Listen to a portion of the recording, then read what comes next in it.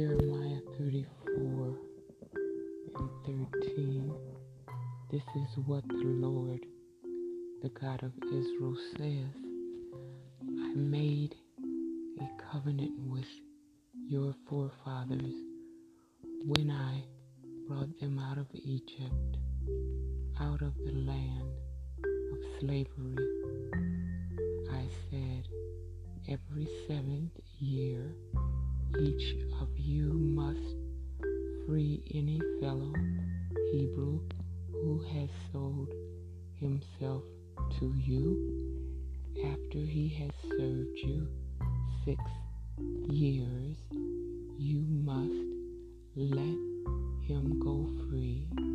Your fathers, however, did not listen to me or pay attention to me.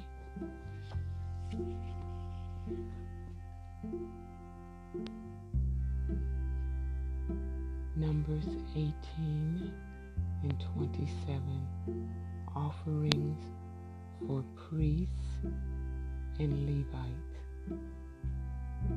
Your offering will be reckoned to you as grain from the threshing floor or juice from the winepress.